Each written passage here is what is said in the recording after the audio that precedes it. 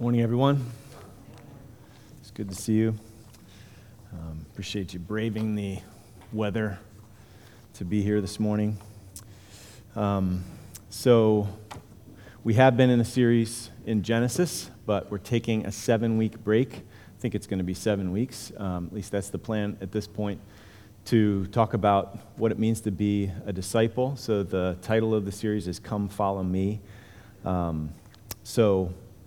We'll, Lord willing, be heading back into Genesis after this, but for January and February, we're going to be focused on discipleship. So where are we headed as a church in 2019? I think it's a fair question. Where should we be headed in 2019, in this new year? So our church is in the midst of some evaluation. We've got to do some evaluation on the building front as we seek to discern the best stewardship plan for our facilities. We're also kind of in process evaluating ministries so that we can be doing the most important things and doing them as well as we can. But in the midst of that evaluation, that doesn't mean that we just kind of put everything on hold and we're in like this holding pattern until we figure it all out.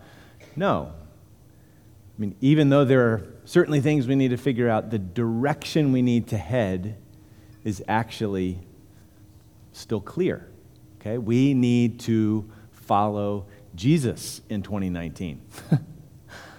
So, I don't know, any amens to that? Hope I'm not alone in that. I don't think I am. So we need to fix our eyes on Jesus and run the race that's set before us. We need to tune our ears to Jesus, to listen and follow our good shepherd. We need to follow Jesus. So we're taking this break. Come follow me. We're going to look at that theme from a bunch of different angles.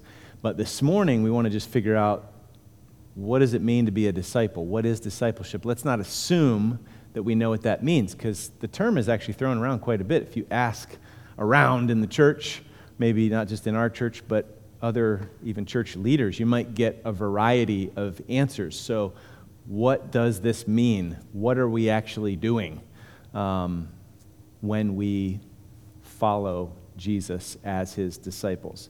So what do you think of when you hear the word discipleship? I mean, what comes to mind? Do you think of a program or a process by which believers are, made more mature in their faith? You hear things, or maybe even said things like this. Such and such a church or such and such a ministry, they're focused on evangelism and not so much on discipleship, or vice versa, right? Or maybe you hear something or said something like this. Yes, he's a Christian, but he's never really been discipled. So you might think of it as a program or a process to take new believers, so that they get grounded in their faith, something like that. Or is discipleship evangelism? Is it the same thing? We're supposed to, remember the Great Commission, we're supposed to go and make disciples of all the nations. So does that mean that discipleship is just evangelism? Another word for that. So is discipleship more about maturing Christians than making Christians, or is it more about making Christians than maturing them? Or perhaps you're wondering if this is a false dichotomy. And if you are, you're onto something. So the last couple weeks, I've spent some time just looking at all the uses of the term disciple as a noun or as a verb, as well as the language of following. Let's get our answers on these questions from the Bible, right? So what emerged from that study is that there are two primary characteristics of a disciple. A disciple is a learner, and a disciple is a follower. And if we were to kind of look up from there, we see that Jesus is a teacher, and Jesus is our master. He's our Lord, right? So it's not just that these are there's this and then there's this. They're related, right? The one thing is for the other. So I remember there was was it Alistair Begg? I don't know. It's like a well-known preacher on sermons were on the radio, where the learning is for the living.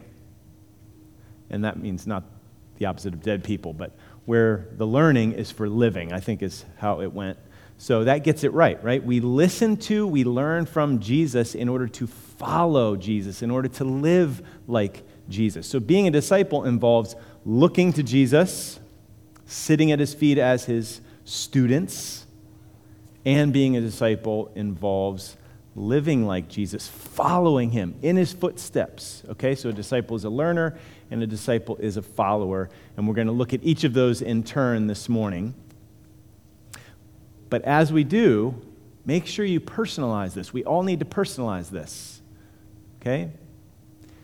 Ask yourself, do I think of myself as a disciple of Jesus? And I don't mean, if I were to come up and say, hey, are you a disciple of Jesus? You say, sure.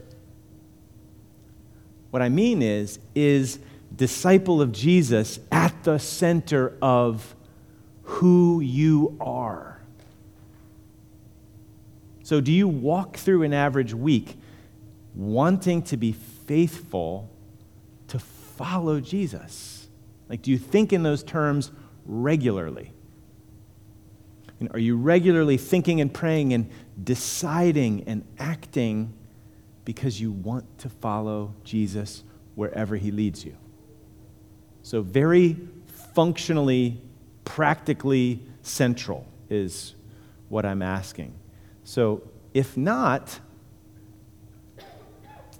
then we need to know what is true of us so that we can become who we are. If that's not the case, we want it to be the case, right? We want to be self-consciously focused on following Jesus. If we're claiming to be Christians, that claim ought to work itself out in reality. We need to get our identity right. We need to get our actions in line with our identity, because how we live flows out of who we are. Okay?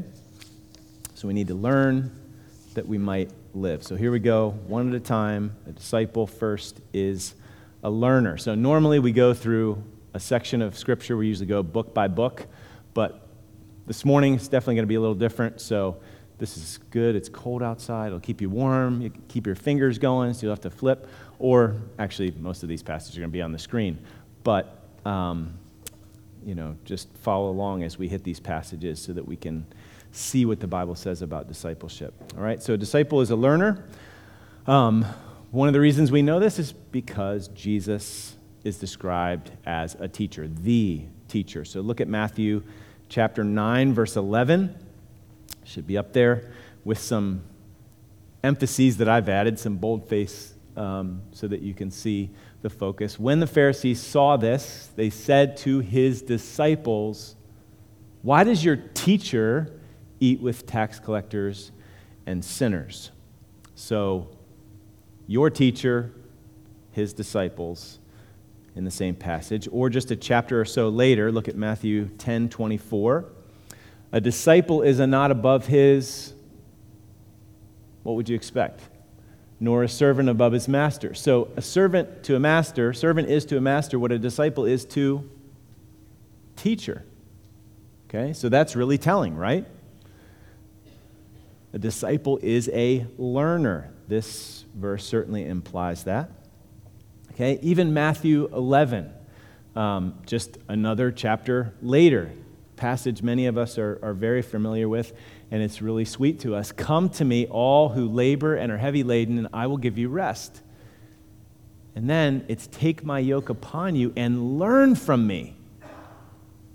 So my disciples come to me and learn from me. I'm the teacher, you're the student, you're the learner. So Jesus contrasts his easy yoke and his light burden later on with the heavy burden of the Pharisees and the scribes, the other teachers. He says this about the scribes and Pharisees: they tie up heavy burdens, this is Matthew 23, hard to bear, and lay them on people's shoulders, but they themselves are not willing to move them with their finger. Jesus isn't like that. That's not the kind of teacher he is. It's not the kind of master he is. He actually says, "I'm going to yoke you to me so that in my strength we can plow this field. Okay? So, point is clear. Jesus is the teacher, and we, if we are his disciples, we are his students, his pupils, his learners. So we're all going to listen to someone, right? You notice that about yourself. You notice that about the world around you, everybody around you. We're going to have our ears tuned to someone. And there are so many voices in our world today, aren't there? It's like crazy information overload. You've got life coaches and experts and gurus and specialists at every turn. So much advice. Article after article after article with 3 keys to this and 5 ways to that and 7, it's just everywhere. In order to achieve the perfect this or the perfect that, or finally do this or finally do that. You know how many everybody know what a TED Talk is? Nobody knows what okay. So this is like the arm goes up if you know what a TED Talk is. There we go. Okay. Sorry, I wasn't clear about that. So there's like over 2,900 TED Talks. All kinds of, insight in those things, right? Guess how many TEDx Talks, kind of the more localized version. You know how many of those there are now? Over 125,000 of them. Like, fear of missing out. Oh, I need to, all the wisdom you're missing out on. I don't know. Sometimes I feel like I can't catch up with all the information that's coming at me. Do you know how many podcasts are in existence right now? Anybody podcast? I do. 630,000. So one question is all of that crowding out the most important voice that you and I need to be listening to? Do you remember the whole Mary Martha incident? Chad, if you want to put up Luke 10. So now as they went on their way, Jesus entered a village, and a woman named Martha welcomed him into her house, and she had a sister called Mary who sat at the Lord's feet and listened to his teaching. But Martha was distracted with much serving, and she went up to him and said, "Lord, do you not care that my sister has left me to serve alone? Tell her then to help me."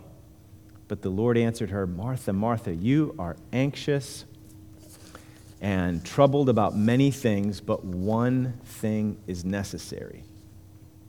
Mary has chosen the good portion, which will not be taken away from her." So there's lots of good voices out there, but there's one voice we can't neglect. There's one voice we really need to tune into and listen attentively to. Because if we're disciples, this is who we are, we're learners. And Jesus is not just a teacher, he is the teacher, right? So this has got implications for us. It's got implications for us corporately as a body and personally as disciples. So a group of disciples, the church, individual disciples. It's one of the reasons why we do this and spend this time, whether it's in Sunday school or in the sermon, learning the Bible, learning the Christian life. It's an integral part of our Sunday mornings because we're learners. It's vital to our discipleship as we seek to follow Jesus. But Sundays are only one day of the week, right? So our ears ought to be tuned to the teacher the rest of the week. So do you have a plan, brothers and sisters, fellow disciples? Do you have a plan to sit at Jesus' feet each day, each week? So are you proactively seeking him and studying his words and ways and learning from him? So if you don't have a plan, it's a great day to get one. And there are lots of good plans out there. If you want some help, I can certainly point you to some. You could even just get a little bookmark with all the books of the Bible and say, I'm going to start here. And I'm going to read it over and over again until I just really get a lot out of it, and then I'll move on to another book. So it doesn't have to be complicated. I've got to read in 8 different places, every day and check off all the boxes. No, just You're coming to Jesus, you're coming to God's Word to learn from Him as His student. So, it's also why we're pushing the fighter verses. Meditating on God's Word is a way to tune our ears to God's voice multiple times through the day. So this isn't just memorization to check off the box to, check the X or put another notch in our Bible memory belt. No, this is so that we can meditate on it, be thinking about it when we're standing in line or driving in the car. And when temptation comes or suffering comes, we have God's voice to call to mind and counsel and comfort and guide us as we continue to walk with and follow Jesus. So discipleship is not a course that you take when you first become a Christian and then you graduate and move on to deeper things. Okay, this also isn't a school where you take breaks, like for summer. Oh, I'm off for the summer, from listening to Jesus. Discipleship is all about lifetime learning. So what is your continuing education plan with Jesus? And again, I encourage you to get practical, because I know for me, if I don't have a plan, I'm going to spin my wheels in the morning. It's just really easy, right? But if you have a plan, you know where you're going, then you can really dig in and listen each day or evening or afternoon or whenever you do it to Jesus. So, to be a disciple is to be a learner. But all of this learning is not an end in itself, right? It's not mere information gathering. Filling up your mind is not the end goal. The learning is for living. So if we are disciples of Jesus, He intends for us to put His words into practice, okay? Applying what we learn, especially, responding to what we have learned. That's not optional with Jesus. It's expected, okay? Which leads us to our second point. A disciple is a follower, okay? So discipleship involves response. If you're not following, then you're not a disciple. So this is the norm from the very get-go with Jesus' ministry. So let me just run us through a few verses here. We can see what the normal response to Jesus was in the Gospels. Look first at Matthew 4, verses 18 to 22. While walking by the Sea of Galilee, He saw two brothers, Simon, who's called Peter, and Andrew, his brother, casting a net into the sea, for they were fishermen. And He said to them, "Follow me, and I will make you fishers of men." Immediately they left their nets and followed Him. And going on from there, He saw two other brothers, James the son of Zebedee and John his brother, in the boats with Zebedee their father, mending their nets. And He called them.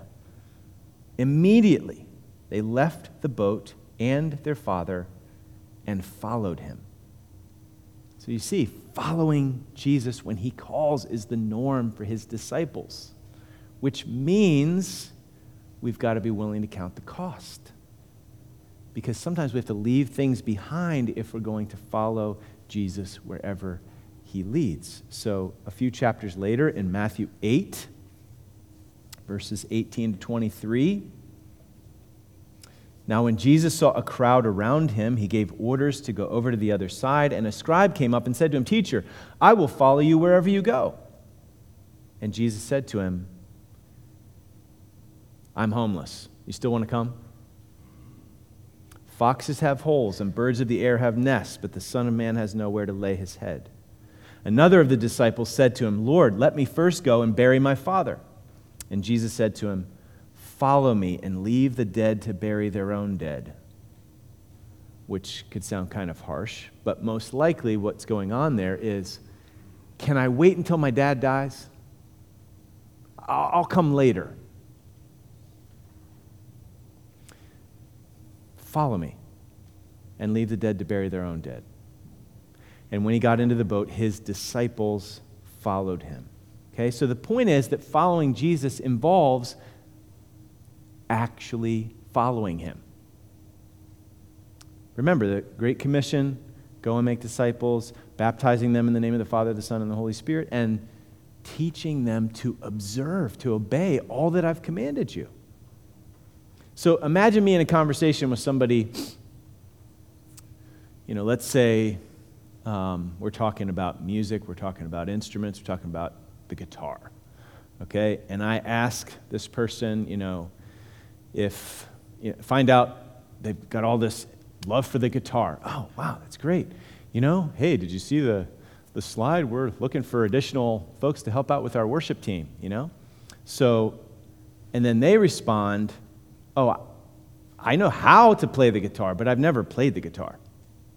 What are you talking about? Well, I've watched like hundreds of hours of YouTube videos on how to play the guitar, so I know how to play the guitar. I even took this master class in classical guitar online, but then I find out that he's never actually practiced on a real guitar, never actually played the guitar. I say, that's crazy. Or think of sports. There's lots of armchair quarterbacks out there, right? Especially this weekend probably. So, imagine this dad saying to his son, let me teach you how to play football, son, let me teach you how to throw and catch, and you hold it like this, and he's sitting in his lazy boy, and you have to lead the receiver like this, and he pontificates or whatever, and the son says, okay, can we go outside and try it? Like, can we practice? Oh, well, actually, I'm more of a teacher, I don't. How am I going to learn if you don't show me? Like, I want to do this and practice. Or cooking. Let's say you get into a conversation about cooking at work in your community group, and, cooking comes up, and all the cooking show aficionados just kind of like, out of the woodwork, and your favorite cooking shows, and you kind of land on this dish that's known to be a little difficult to make, and, you finally say to this one person who's been talking so much in the conversation, can you show me how to make this? And the discussion dominator says, oh, I actually don't really cook much. I've just watched every episode of Salt, Fat, Acid, and Heat, and I once binge watched every episode of the Great British Baking Show in a matter of a month.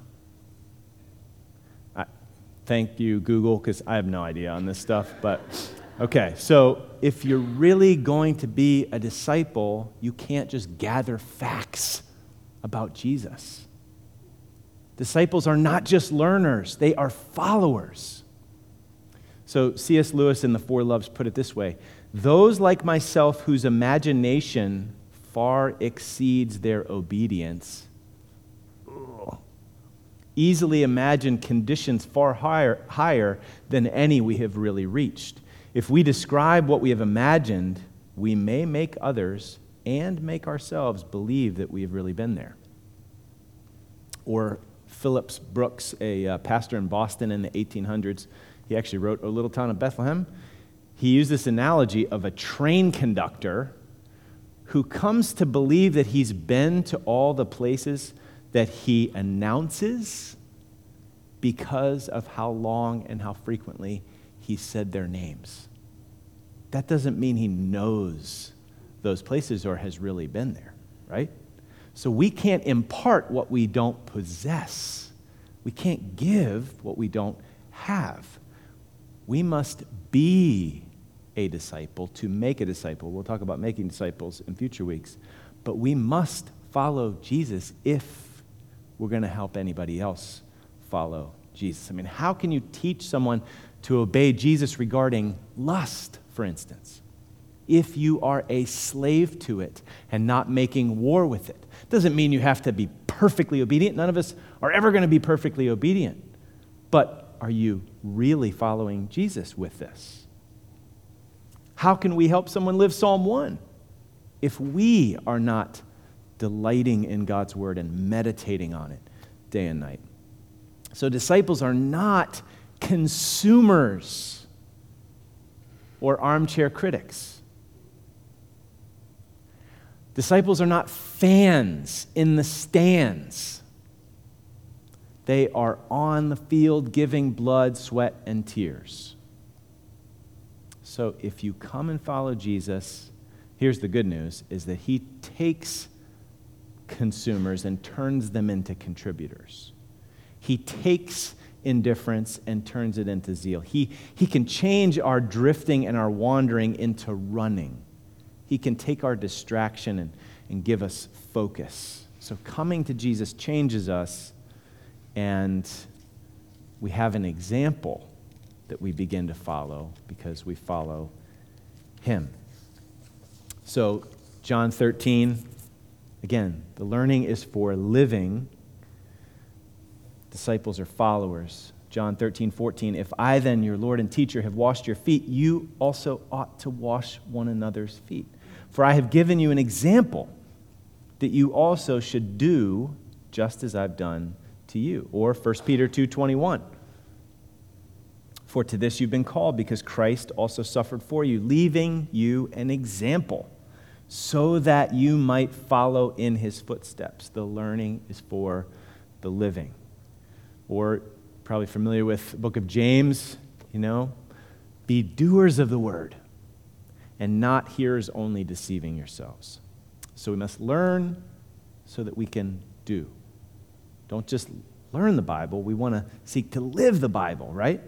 So disciples don't just follow the road, the snowy road, to the church building once or twice a week. They follow Jesus wherever he leads all week. At least that's our sincere desire, right? So I was, my personal Bible reading through the Psalms right now. I'm Psalm 119, and just even yesterday morning, it just struck me what a portrait. So this is what you find when you look at the language of discipleship in the Gospels: learner, follower.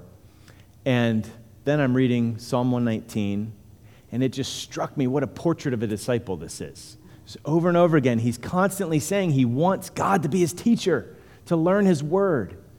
He's hyper-focused on the words of God. He wants to know them, and he wants to learn them, but not just to be some ivory tower academic. The learning is for the living.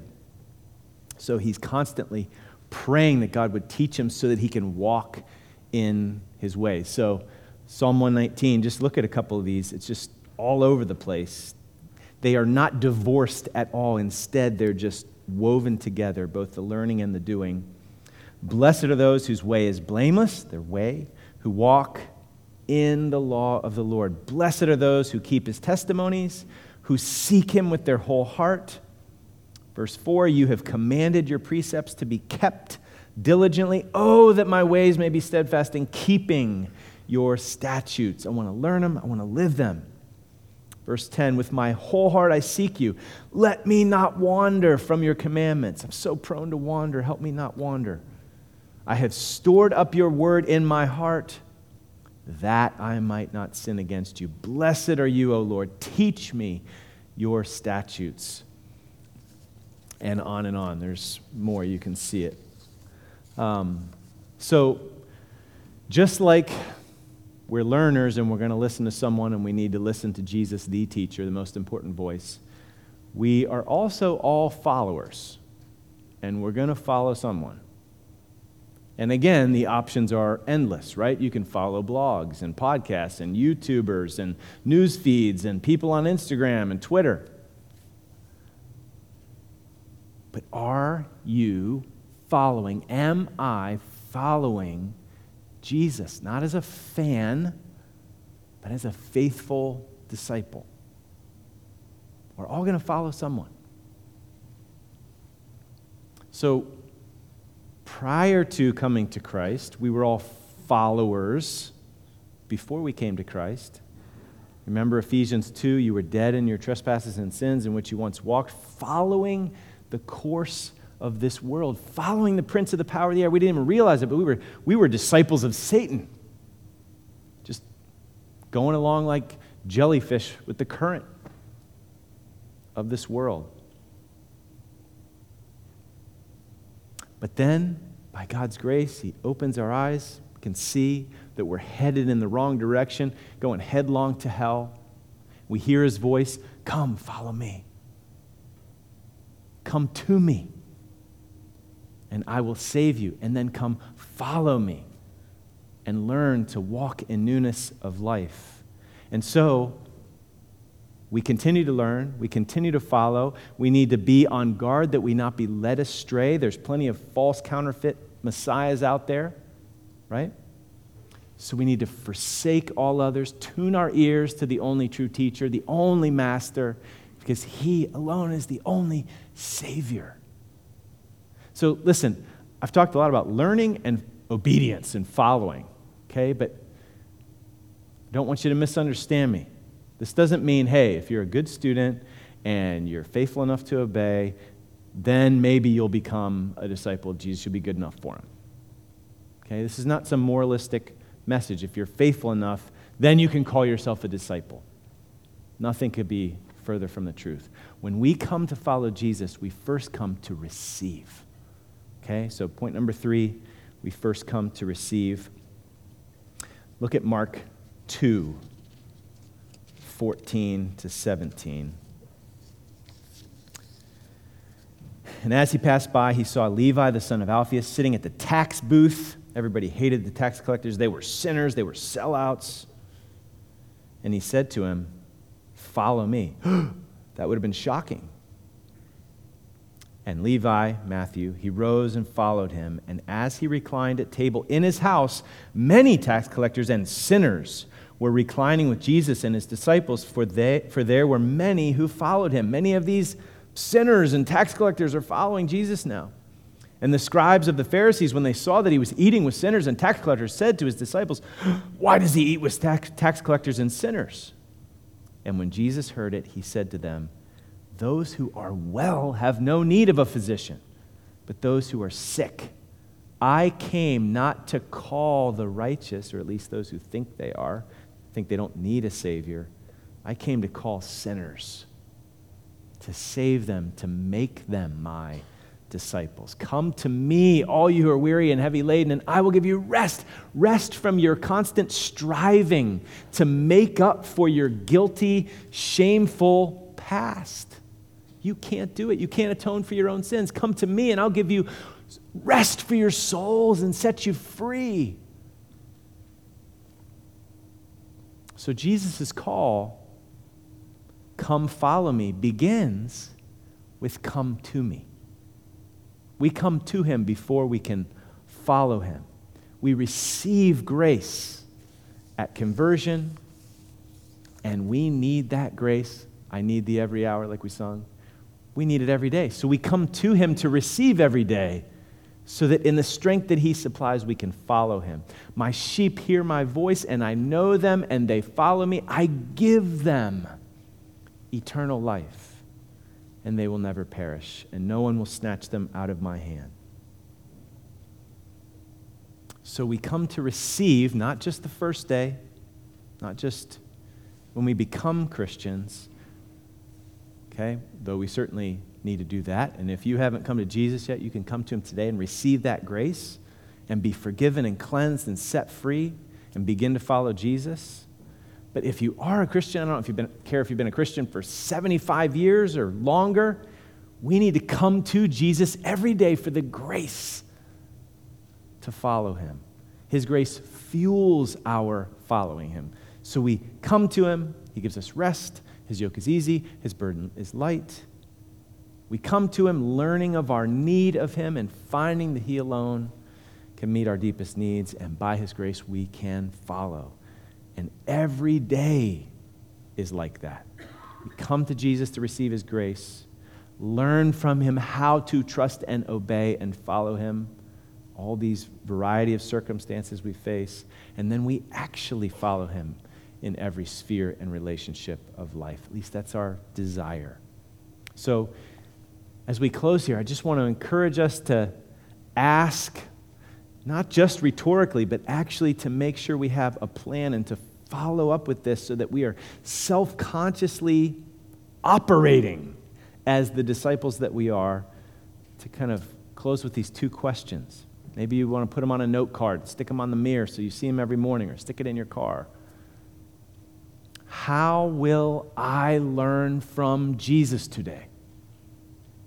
We need a continuing education plan. And how do I follow Jesus today? Disciples are learners. Disciples are followers. So we need to proactively learn at the feet of Jesus and follow in the footsteps of Jesus. So would you pray for yourself, for all of us, that through this series, Come Follow Me, that we would all listen attentively to the Lord Jesus and follow him wherever he leads, so that we all head together in the right direction in 2019. So, as I mentioned last week and also in the email this week to the church family, we're going to have a brief time of community discussion in just a minute, but we're going to sing a song that is a great song for disciples of Jesus.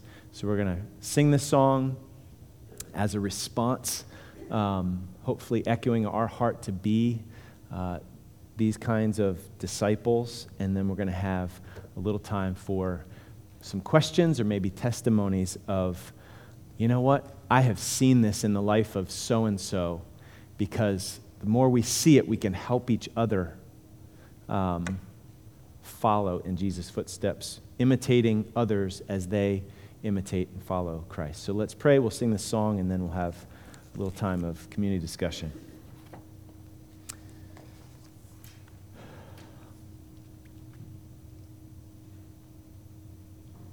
Lord Jesus, you are the Lord. You are the teacher, and we thank you that you are also the Savior. So we come to you for grace. We come to you for all of what we most deeply need. And we pray that you would teach us your ways and that you would strengthen us to follow you. For your great name's sake, we pray. Amen.